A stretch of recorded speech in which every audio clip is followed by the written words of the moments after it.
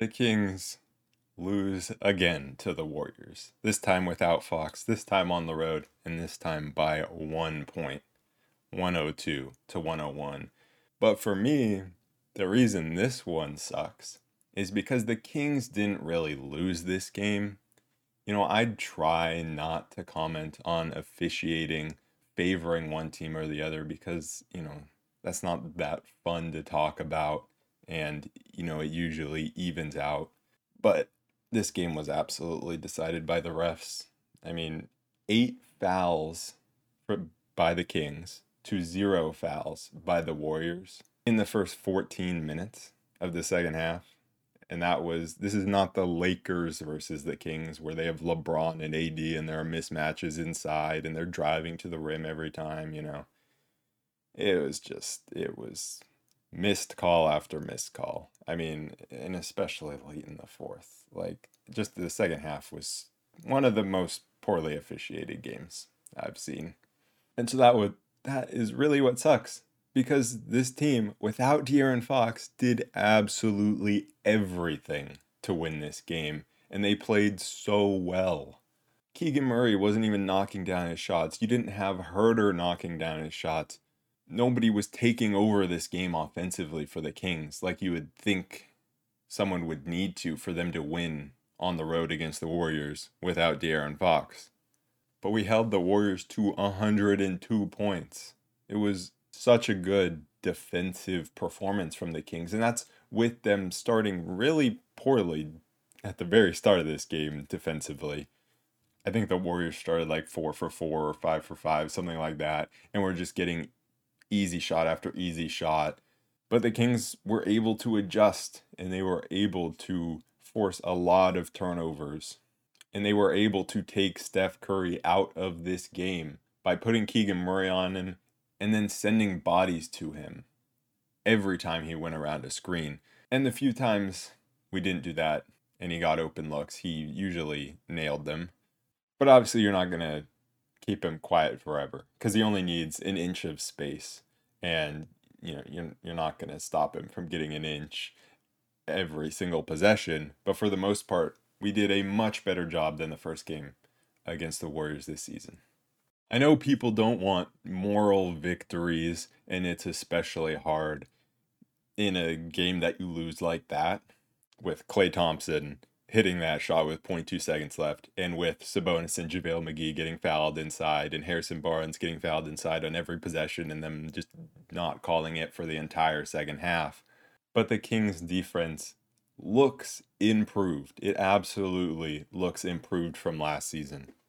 And so if you want a moral victory, you can look to the next 3 games where we have much easier opposition. We're probably going to be without Fox for all of them, I would guess. But if this game tells you anything, it tells you that we can absolutely win every single one of those games.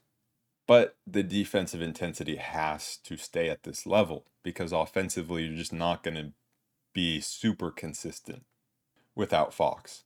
Now, I would hope that somebody gets it going other than Sabonis. For large parts of this game, Sabonis was the only offense, and it was just either he goes inside, makes a layup, draws a foul, or we don't score. Keegan, I think, went 0 for 7 in the first half, and then ended up, I think, going 4 for 8 in the second half, but still never hit a 3.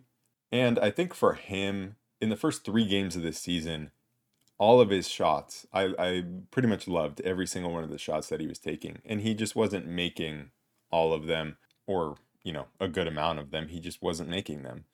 But in this first half, I felt differently about the types of shots that he was getting. I thought they were much worse quality shots. I almost feel like Mike Brown has gone a little overboard on telling him to shoot every shot, and he gets subbed if he doesn't shoot, because some of those shot attempts were just like not what I wanted. And a large part of it also is the shots that he's not taking. And this is what changed from the first half to the second half. Was in the first half, there were so many times where Keegan had Steph Curry or a smaller defender, CP3, on him, and he would come around a screen and have so much space to just rise up and easily shoot over the defender. But instead, like on one play, he took this weird off-balance fader that he missed, and then on other plays he would either just pass or just go to the rim with no plan really, and then eventually pass out of it, when he could easily take advantage of the mismatch and shoot right over his defender. And that's what he started doing right away in the second half.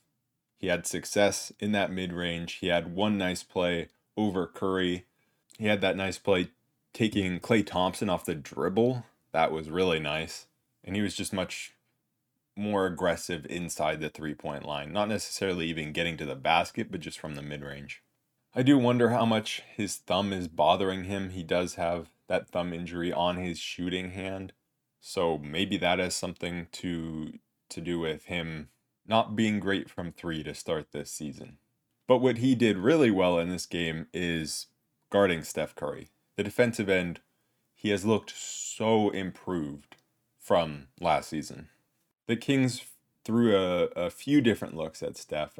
Huerter was on him for a very short period of time, which I was like, why are we doing this again?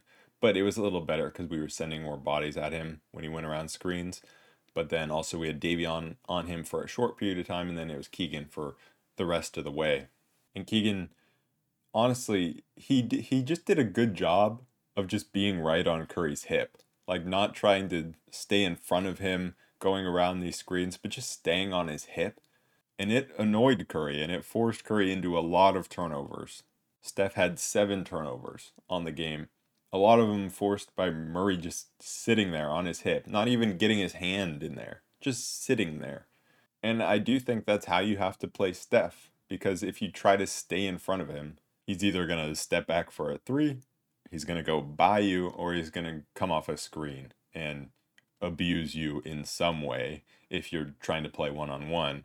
And I think the better way to play Steph is team defense. I mean, it has to be of just sitting on his hip and then allowing the help to stop him from going anywhere else, especially around the screens. It was interesting to see Davion guarding Draymond Green, and there were definitely a few moments where the Warriors took advantage, but definitely not enough to warrant the Kings from changing anything. And what Davion guarding Draymond allowed the Kings to do, or what it allowed Davion to do, is it allowed him to help a lot. And there were a lot of moments where he would see Klay or Steph coming around his screen, and he would immediately help and force a tough shot. And it also allows him to switch onto Steph or Klay when they're trying to do a handoff with Draymond, or just Draymond screening for one of them. So it was the Kings taking advantage of Draymond not being a scorer. It definitely had its disadvantages of allowing Davion to be on a bigger guy at times, and there were times where Davion got stuck on Wiggins, and Wiggins took advantage inside. I feel like Davion's in such a weird spot just as an NBA player because he has such defensive talent. He's so good at staying in front of guys, getting his hand on balls. And in this game, he was knocking down his threes. But then you have moments where Wiggins is able to easily seal him inside and just shoot right over him. There's moments where he's guarding Klay Thompson with 0.2 seconds left in the game, and Klay Thompson hits the game-winning shot over him. Like, there are those moments, and so it's tough to really see how far he can get as an NBA player. You know what? This game kind of reminded me of the start to the season last year when Klay fouled Huerter on the 3-point attempt. That would have, I think it'd have given us a chance to tie the game or win it. I can't remember. And then Tyler Hero traveling and hitting the game-winning shot, and us getting robbed of those 2 games at the very start of the season. That's what this game reminded me of. Just the heartbreak of knowing that it wasn't the Kings' fault that they lost, but especially with it being the Warriors in 2 of those games now, and Klay Thompson taking advantage of it in 2 of those games. Kevin Huerter had a interesting game, and the reason I say it like that is because, I mean, he just can't find his shot. Last game he went 3 for 7 from 3, but was still really poor from the field overall. And the first 2 games were obviously horrible. This one was pretty bad, 1 for 5 from 3. and we needed him to hit shots. But then you go to the defensive end, and he was pretty good in this game. Not having to guard Steph Curry or not having to do it alone obviously makes it a lot easier. But I think the best part of his game was his rebounding in this one. He had 9 rebounds, 2 offensive, 7 defensive. So that was really big because you can't allow offensive rebounds, although he did have one where he tapped it out for really no reason. And then it went to Steph, who hit a three. You can't tap balls out against the Warriors. That's just a really bad idea. But overall, he was really good rebounding the ball. And then you have Chris Duarte, who also came in and was playing really well defensively in his only 7 minutes. But the reason he played only 7 minutes was because he was forcing things way too much offensively. I think he just felt like he had to get something going offensively because we didn't have Fox, which is really just not the case. Like, you still had Sabonis out there to facilitate things. There's no reason to be driving out of control when that's just not your game. So that's why he only played 7 minutes. And so on the flip side of that, you had Colby Jones, who made is this his NBA debut? At least his debut in meaningful minutes. I can't remember if he ever came into one of the first 3 games. But he came in and immediately was able to finish 2 pretty tough shots inside. And they were kind of surprising that he was even going up because when he's driving to the rim, he's moving so slowly. And, he doesn't have that acceleration to get by guys. He's just not a quick player, but he uses his body super well and he's a really good finisher. So we saw that on a couple shots. And then he kind of forced a few others. But he overall looked pretty solid in his 17 minutes. Got a nice block. I think that was at the end of the third quarter, or was that at halftime? I can't remember. Yeah, that was the end of the third quarter. That was right after the McGee block as well. And so, talking about the bench unit, it was really good in the first half. It helped us get that lead at the end of the first quarter. Malik Monk was knocking down his 3-ball. JaVale McGee was doing JaVale McGee things, just being a big guy. Had a great block at the end of the third quarter. And also, you could see he was trying to take advantage of Dario Saric being a poor defender and a smaller guy at center.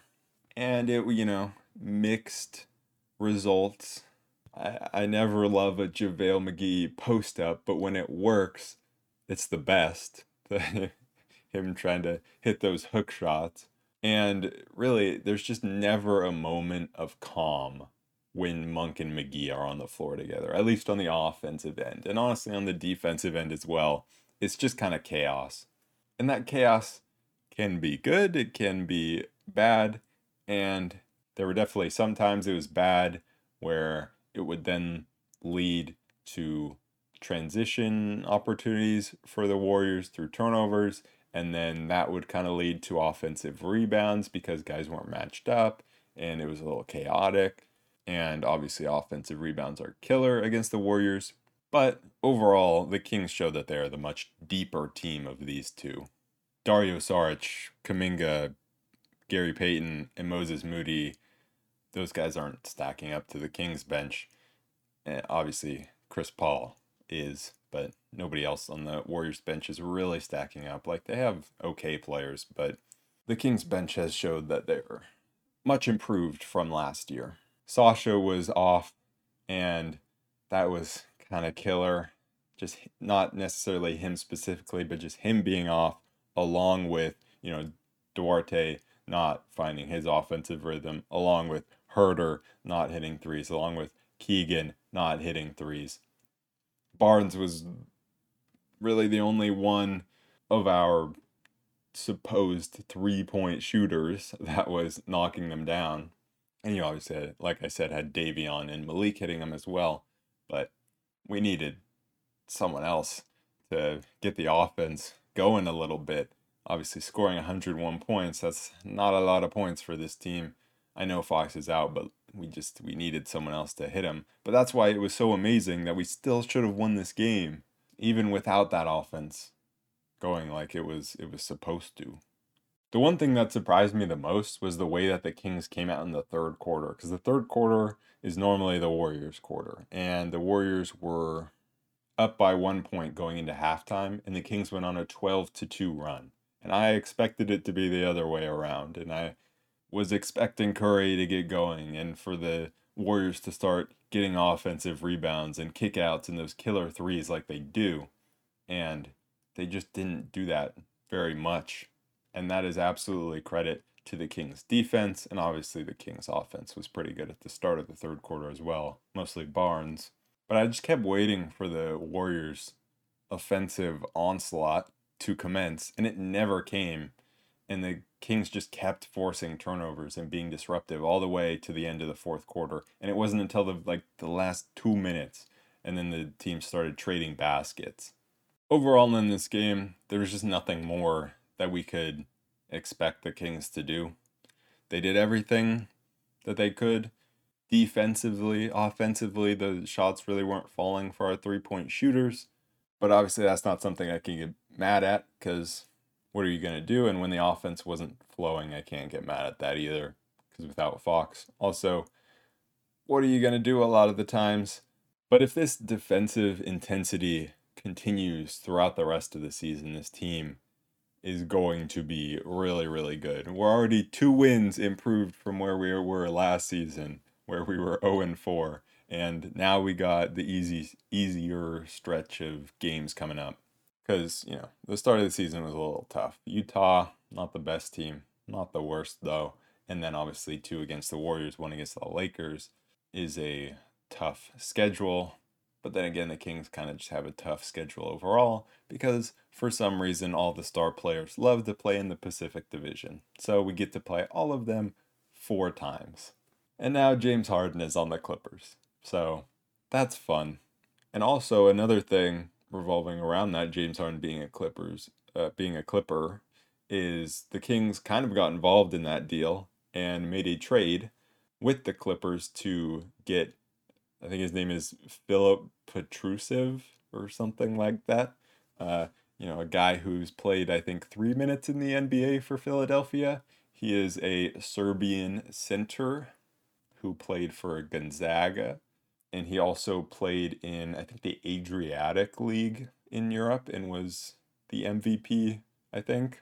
As you can tell, I don't really know anything about him. He was good in the World Cup for Serbia.